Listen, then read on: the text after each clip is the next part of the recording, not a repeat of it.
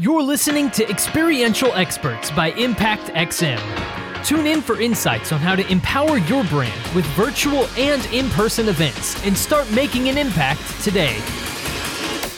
Welcome back, everybody, to another episode of Experiential Experts. Lori, how are you today? I'm doing great. Doing really well. It's a great time of the year in Washington, D.C. And, the weather it's a little chilly out. It's not like it is in your neck of the woods in Texas. Yes, Texas is nice. We're suffering through a 75-degree winter right now, so it's really tough. But Lori, I am really excited to introduce our guest today, Eric McKinney.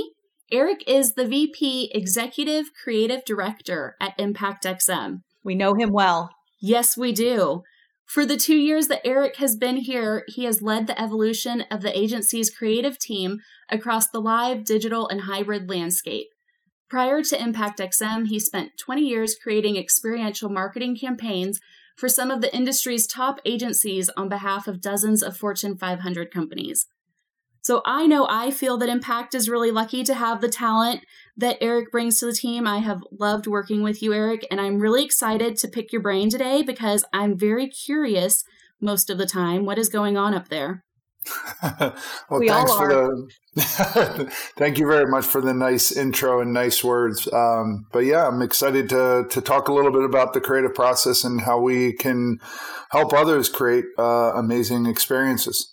Awesome. Let's jump right in. So, Eric, tell us, where's the start in the creative process? What's the start or what's the key to getting off on the right foot?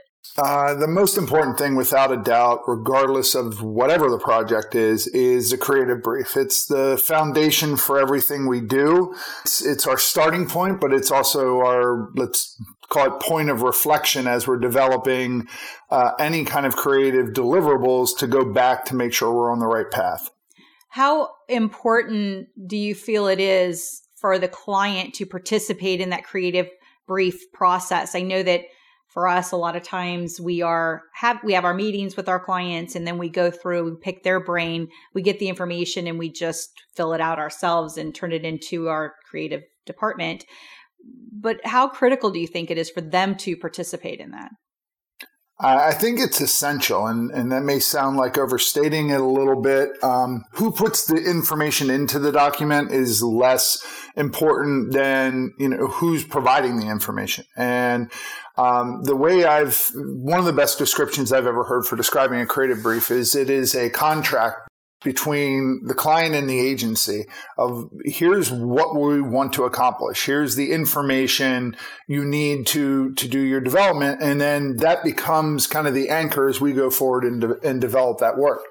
It's equally important as you review the work because one of the biggest challenges all clients and creatives face is just how do you eliminate subjectivity out when you're reviewing ideas? How do you truly make sure that you're doing what's best for the brand and the audience that they're trying to get? And a great creative brief kind of is a tiebreaker or the benchmark that you look back to ensure that whatever you've developed is delivering upon what the ask is. Well, what key elements do you need from a client to better understand their brand? To understand their brand can be a number of different things. I think brand guidelines, everyone typically will provide those, and they're very helpful, especially from a design aesthetic standpoint, making sure you have the right logo and the right fonts and all that.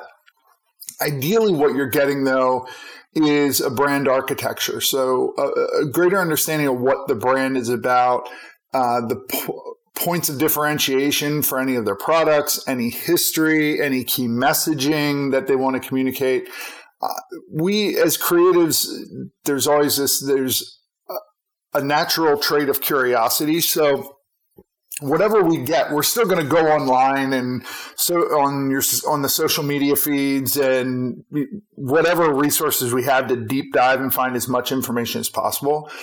But from an efficiency standpoint, the more we can be provided in the upfront that helps us understand the brand and what makes it truly unique, the better results you're going to get in the end. One thing that I find that is often missing from a creative brief is a budget. And I'm just curious from your perspective, Eric, how important is a budget to have in mind when you start?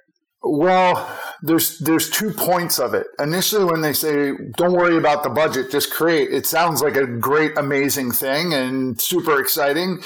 However, after doing this for 20 some years, there's always the inevitable conclusion to that when you come back with some amazing, extravagant idea that is outside their scope of the budget. So it is a crucial thing. And, creatives aren't always known for their pragmatism, but I do think it's an important piece to understand what parameters we're working within. There's a phrase that sticks with me a lot called be brilliant inside the box. And that's a challenge we have as a marketing agency. There are parameters that we need to create within, whether that's a physical environment or space, or whether that's a budget or whatever that can be. So understanding what that budget is absolutely important in order to make sure whatever we're creating can work within the client's limits. Yeah, I think, one of the challenges today and something we're running into quite a lot is that, during the height of the pandemic, a lot of cancellation of events occurred. Finally, when the events are rescheduled, the previous budget isn't quite covering what was originally proposed. So I know we've been spending some time on value engineering, and I say that in quotations, to work back into the original budget. I know that can be challenging. You think you're running into that a lot as well? I mean, from what I'm seeing, it seems to be the norm. Yeah, the old saying of necessity is the mother of invention has never applied more than it has over the last kind of 2 years. No but kidding. I have more conversations about supply chain than any creative should really have, but it does impact what we do. It's all because of the supply chain. It's like, wait, how does that even affect this? So yeah, it's crazy. Yeah. And all of these things kind of drive, timing, budgets, supply chain issues, all of that are all things that we're trying to consider on a day-to-day basis. In some cases, it's finding a different way to execute our vision by utilizing different materials or adapting, scaling down a larger experience based on budget. We've also been doing a lot with rental inventory, because we have the inventory and, it can be lower cost. So in some, I equate it to playing with Legos. It's the same set of blocks, but you can put them around and use different colors and still make a really cool environment out of it. What do you think the ideal timeline is for a client to begin the creative process? Oh, that's a loaded question. 6-8 months? No.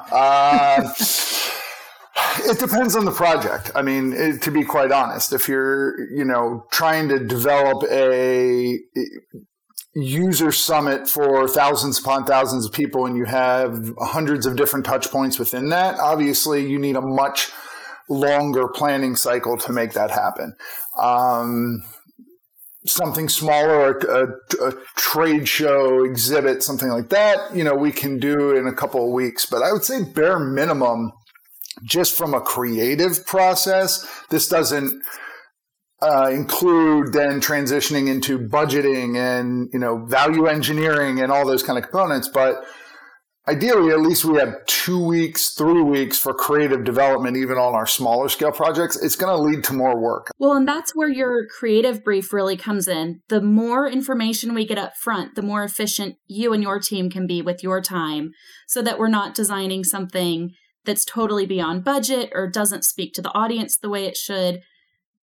All of these things really tie together. Yeah, and it's a really great point because especially with short turnaround times, the more detailed, more accurate or creative brief, the higher likelihood of success that we would have. A lot of times our clients have in mind their digital and print media advertising that they have within their brand, and trying to move that over to experiential or transfer that thought process to the experiential creative is obviously a different approach. Can you talk to that a little bit?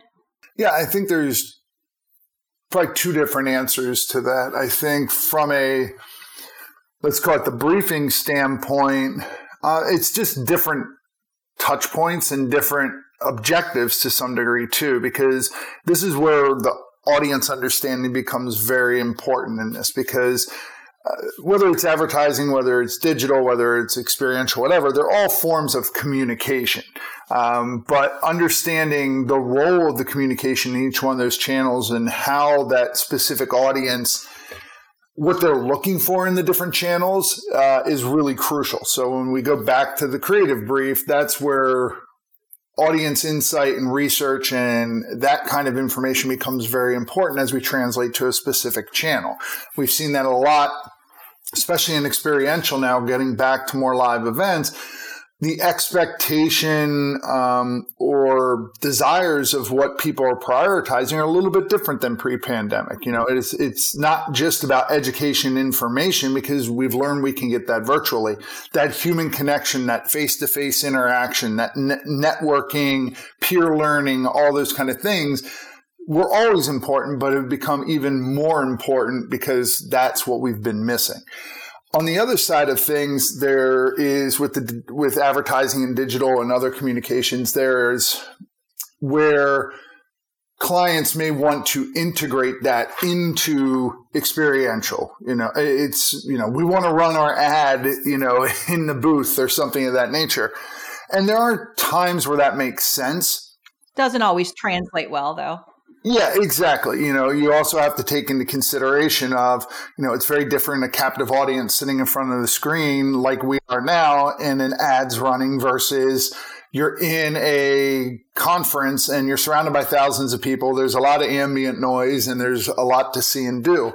What I always try and go back to, the best way of simplifying things is not necessarily trying to say, okay, I want this specific tactic or this specific element, but what's the problem you're trying to solve, or what is the objective you're trying to accomplish? And then we can collaborate with our clients to find the best solution. And it may be existing assets they have. It may be repurposing content they have. It may be creating new content. But if we focus on what's the problem or the objective, we can figure out the solution versus trying to say, here's the solution, so to speak, just figure out how to shoehorn it into the experience. So I think, a lot of organizations have their own creative teams, internal creative departments. Why would you recommend that they allow an experiential agency start with the design and the strategy? I think it depends on what your internal resources are from a client standpoint. We work with a lot of existing clients of ours that have internal creative teams. And a lot of times that creative team is responsible for developing more advertising communications or things that fall outside of the range of experiential. And it's always great getting their insight because they know the brand better than anyone, and not just from an understanding standpoint, but from a visual communication standpoint. Where it's important, especially when you get into more of the environmental design aspect of things and the architectural development, very few clients that we work with and in general have that in-house expertise.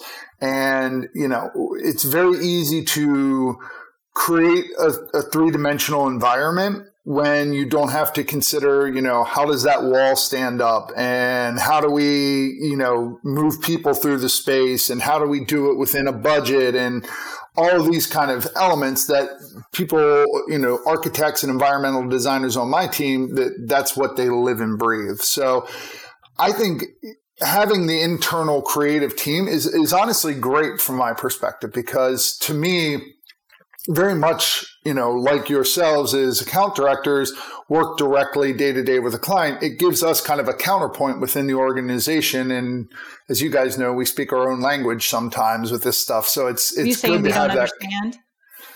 Never, no. But Okay. it's good. It can be a really beneficial collaborative relationship. Absolutely. Yeah, I love the collaboration because nobody knows their own brand better than the client. But an agency like Impact brings the ability to actually take those ideas and take that brand and turn it into something in real life. So that collaboration between the expert of the brand being the client and then the expert of the creative team that Impact has is where you really can come in and make a splash. Yeah, definitely. And like you said, the client, no one knows their brand better than them, especially, internal creative teams, because a lot of times they're involved in shaping and developing that brand. And on the flip side, no one knows creating experiences, environments better than we do, because, our team has been immersed in that at an individual level for, anywhere from 5 years to 35 years, so we're able to take those key learnings and best practices across hundreds, if not thousands of experiences and environments we've created and apply that to a client-specific brand and specific challenge. I think a challenge that I see your team having, you have to really decide when you're jumping into a design concept what you think this client wants to see. That's a big challenge. I'm curious what your biggest pet peeve or frustration is when you're starting the process, because you're taking a whole lot of information and a whole lot that you don't know and trying to turn it into something. My pet peeve and kind of what you're talking about there is actually two different things. My biggest pet peeve is having no information, which unfortunately does happen sometimes, because that's the biggest challenge, because either you're searching for that information yourself or, you're making it up on the fly, which is never good spot to start from. A lot of times, just to interject, our clients don't know what they don't know. So, and we don't know what they don't know. So it takes some time to work through that process and build that creative brief where you may not have it initially. There's an idea or a very rough concept that needs a lot of fleshing out. Yeah, and I think, I think the other piece of it is, I think the phrase you used, Holly, of, creating something the client likes. And I go back to the term of subjectivity. And yes, we want our client to like our work, but our driving force behind it is really, the understanding we have of the brand and what they want to communicate, what they want to accomplish, and the understanding of the audience and, what they're looking for. Because I think one of the biggest mistakes you can make is not considering your end user and end audience in the process, and just purely being driven by what you want to accomplish as a brand. So from our perspective, our job that drives us to getting that solution, so long as we're getting a firm understanding of their brand and we understand their audience, that's ultimately what's going to drive it. And that's how we can get to the solutions, get to good solutions with a great deal of consistency. But it is, after you've been doing it for so long, you just kind of take it for granted, but you do there's times where if I take a step back and I'm like, yeah, we're just getting words on a page, and all of a sudden, a couple weeks later, that's some big design and thought through experience and all with, a million different details to it. It's really cool that's able to happen. But yeah, and then to see it come to life. Yeah. And that's why I've been in this business as long as I have, is that's the part that I love. I don't think I could ever go into advertising. Yes, you get to, watch focus groups, respond to, whatever ads or content you create. There's just something great about being there live and getting to see how, whether you're able to inspire people, whether you're able to connect people with the environment, whether you're able to, aid them in discovering information that they want, whatever the outcome is, that to me is still the best part of the job, is getting to see that live and in person. Well, that's a great note to end on. Thanks, Eric, for your time today. And before we log off, we want to play a quick game with you so that our listeners can get to know a little more about Eric McKinney. Sounds great.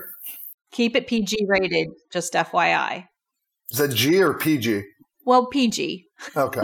PG-13 might be okay. Okay, so I'm going to give you a word or a question, and you're going to answer in the first word that comes to mind. Okay. All right, we'll start out easy for you. Impact XM. Evolving. Your celebrity crush. Salma Hayek. Oh, don't tell your wife. She knows. Oh, she does. Okay, that's your hall pass. Hers is Jason Momoa. Oh, yeah. That's her hall pass, and then Selma is your hall pass. Okay, got it. Good to know. Your favorite drink? Jameson. What do you think of when you hear the word trade show? Room for improvement. What about the word experience? It's what life's all about. What is your dream job? This one? Good answer. What is your most prized possession? I would say it's a painting I have. So it's a paint, and you guys have seen it probably in my office when I'm video conferencing from there. It's a painting of Albert Einstein, and the quote that goes over top is, "Imagination is more important than knowledge." And it was actually custom painted for me by a painter who studied under Warhol. So it's a pop art style painting, and it's painted with phosphorus paint. So actually it absorbs light, and at night it actually glows. So wow. I would say that's probably next time we're on at night, which is often these days, I would like you to turn your lights off so that I can see it actually glowing. So you can see a glowing Albert Einstein. Yes. Yeah, exactly. Okay, we've got two more. What do you think of when you hear 2020? Randomly, vision popped into my head of just like 2020 vision, but I know with the context of which you're asking it, probably I would love to forget it. Everybody would. What is even 2021, if you were being honest? I think one thing I would think with 2020 in all seriousness is a silver lining to it was the time I got to spend with my kid that I absolutely wouldn't have otherwise. Because he was there all the time. I was there all the time. There were obviously challenges with that, but such a cool age. It was like, while it was the terrible twos, it was such a cool developmental age. So, while 2020 was extremely tough and very difficult, I am very grateful for that opportunity I wouldn't have had otherwise. I think we all are. I think you're right. That is the silver lining.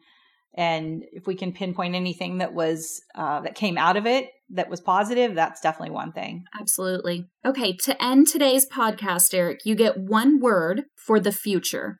Unpredictable. I've stopped trying to guess what's going to happen in the future after the last 2 years. I think you have to stay sane right now. Just go with it. It really is. My quote of 2021, I think Lori's heard me say this before, is happiness is life without expectations. Oh my gosh, that couldn't be truer, actually. Well, listen, thanks so much for joining us today, Eric. We really appreciate your time, and we don't get to usually talk to you like this. We're usually shouting orders, and then you're shouting back at us. So it's a big positive to be able to spend this quality time with you. That's just with me, Lori. Holly and I have a completely different communication. Oh, right. Sorry. Okay, yeah. Ask him with please, thank yous. I always give him at least 6 weeks to return something. So I brought him with steak and now wine. we're going a little too far. Excuse me, steak and Jameson. Good, that was noted, by the way. Hey. Really fun today, Eric. Really appreciate your time, and we're going to go ahead and pencil you in for a future episode as well. I look forward to it. Next time I get to ask you guys questions. That's a deal. Thanks, everyone, for joining us today, and tune in next time for another episode of The Experiential Experts.